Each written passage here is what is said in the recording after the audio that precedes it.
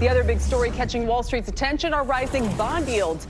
The 10-year yield hitting 4.3% this week, highest since last October. Actually, about the highest in 15 years, really. So what does it signal about the economy, and how should investors position? Jim Bianco is president of Bianco Research, and Ron Insana is a CNBC senior analyst and commentator. He's also chief market strategist at Dynasty Financial Partners. Welcome to both of you. Jim, I'll just start with you, and please help us make heads. Is this a once-in-a-lifetime chance to buy higher yields or no? Well, I think yields are going up because the market is not completely convinced that inflation is behind us. Now, it's not worried about 8-10% or Zimbabwe inflation, but it is worried that we might be in a 3 or 4% inflation world. And if we are, then you could be looking at bond yields that will be settling in closer to 5% than to 4%. And that's what you're seeing with the 10-year yield and with the 30-year yield. They're starting to drift towards that target. And ironically, it might be because the Fed has backed off of tightening that the bond market is starting to get nervous. If the Fed's not going to fight the inflation fight, then it's going to fight the inflation fight by selling off bonds. So I think that that's the big picture. That's what's been driving bonds for most of the last several months as they've been moving higher. Ron, I sense you don't agree here. Not entirely. I don't disagree fully. I also think that the bond market has not ruled out the possibility the economy will avoid recession completely and maybe accelerate rather than decelerate, whether or not inflation goes back up. You look at the Atlanta Fed GDP nowcast, 5.8%. But they've been high forever. They've been high. And look, they could be 2 or 3% high at 5.8%. You're still coming at, 3.8% annualized rates of growth in third quarter. No one expected that. Everybody was looking, myself included, a couple of weeks ago for sub 1%. That's not happening. But let me get back to Jim's point here, and that is that maybe the inflation fight isn't done, and that we're not going back to a 2% inflation rate. We're going to a 3 or a 4% inflation.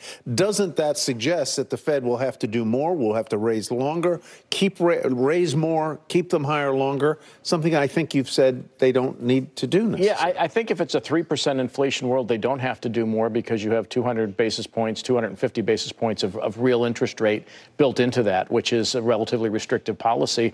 And if we, it's interesting, Tyler, if we go back, a decade, right, where we spent 12 years trying to get inflation above 2%, and then the Fed started talking about average inflation rates. If we were at 3% for some period of time, if you X out the pandemic and the immediate response thereafter, you'd kind of be where the Fed wanted to be in the first place, which is having an average inflation rate where it's been historically at about 2.5%. So I think there's more growth being built in, less recession being built in. Inflation, I'm not sure about. I still think, with the exception of a couple numbers in the next couple months, it may be sticky. It's still coming down. Jim, I guess we have to talk about, on the short end side of things, it's really just about what the Fed does with rates, how long they leave them high, when they start cutting. You think Jackson Hole will shed some light on that? Well, it should. That's kind of the big speech of the year where Chairman Powell or whoever the Fed chairman is kind of gives their long-term outlook. Remember, a year ago was that famous 8-minute speech where it's been dubbed the will be pain speech, and subsequently there was never any pain, and unemployment rate came down and stock prices went up.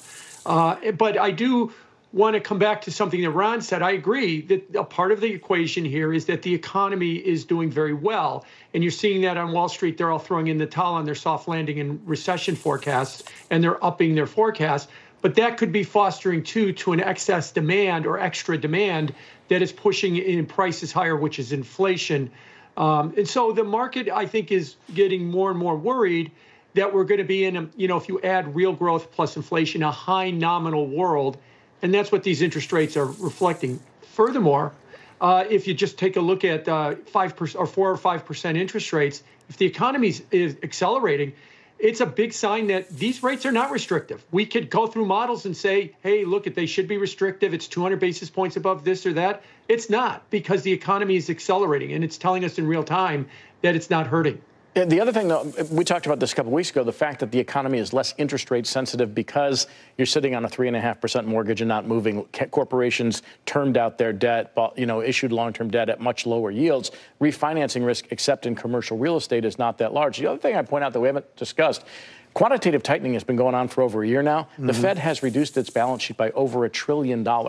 Which means they are not a net purchaser of U.S. Treasuries. And so when you look across the curve, with the Fed not being in the game, that's going to just by definition, put some upward pressure on rates because you're taking the biggest buyer out of the market. It would. And I don't think we're out of the woods on a couple different fronts. When you look at China, when you look at Russia, when you look at Argentina, there are some external factors that if we have a summer like 1997 or 1998 or a fall like 1997 or 1998, some of this could reverse itself very, very quickly. Rates would come down. The benefits after an event would redound to the United States. We'd get lower rates, the Fed would stop raising, and we'd have some concerns about some sort of global, not quite systemic, but global financial event that changes the outlook a little bit. Jim, how do you factor China into your thinking? Well, it factors in a couple of ways. They're the second largest owner of Treasury securities behind Japan. Their problems have been accelerating their selling of Treasury securities, and I suspect that will continue. And until they get a handle on what's going on, I think that you're going to see more repatriation of dollars back to China in the form of yuan. And so that's going to be a problem. And I also might throw in Japan is also kind of the same thing. Their interest rates are going up big in Japan right now on the long end of the curve. They're the largest owner of treasuries after the Federal Reserve.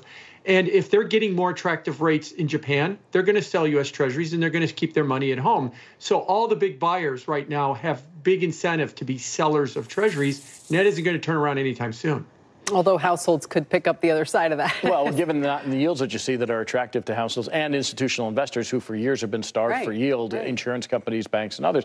Look, the one thing I would say where I would disagree with Jim is if there's an event in China, whether or not China wants to sell, they may not be able to sell U.S. treasuries, and everybody rushes into the safety of the U.S. dollar and U.S. treasuries if you have a global financial market or economic event. And so, look, Japan's 10-year yields are 60 basis points, so they may be relatively attractive at home. They're not attractive on a global basis. And so you're not going to see people necessarily rushing to buy Japanese bonds when you can get 5% here. All right. Gentlemen, thank you very much. Jim Bianco, have a great weekend. Ron Insana, same to you. Thank you. Good to see you. You too. All right.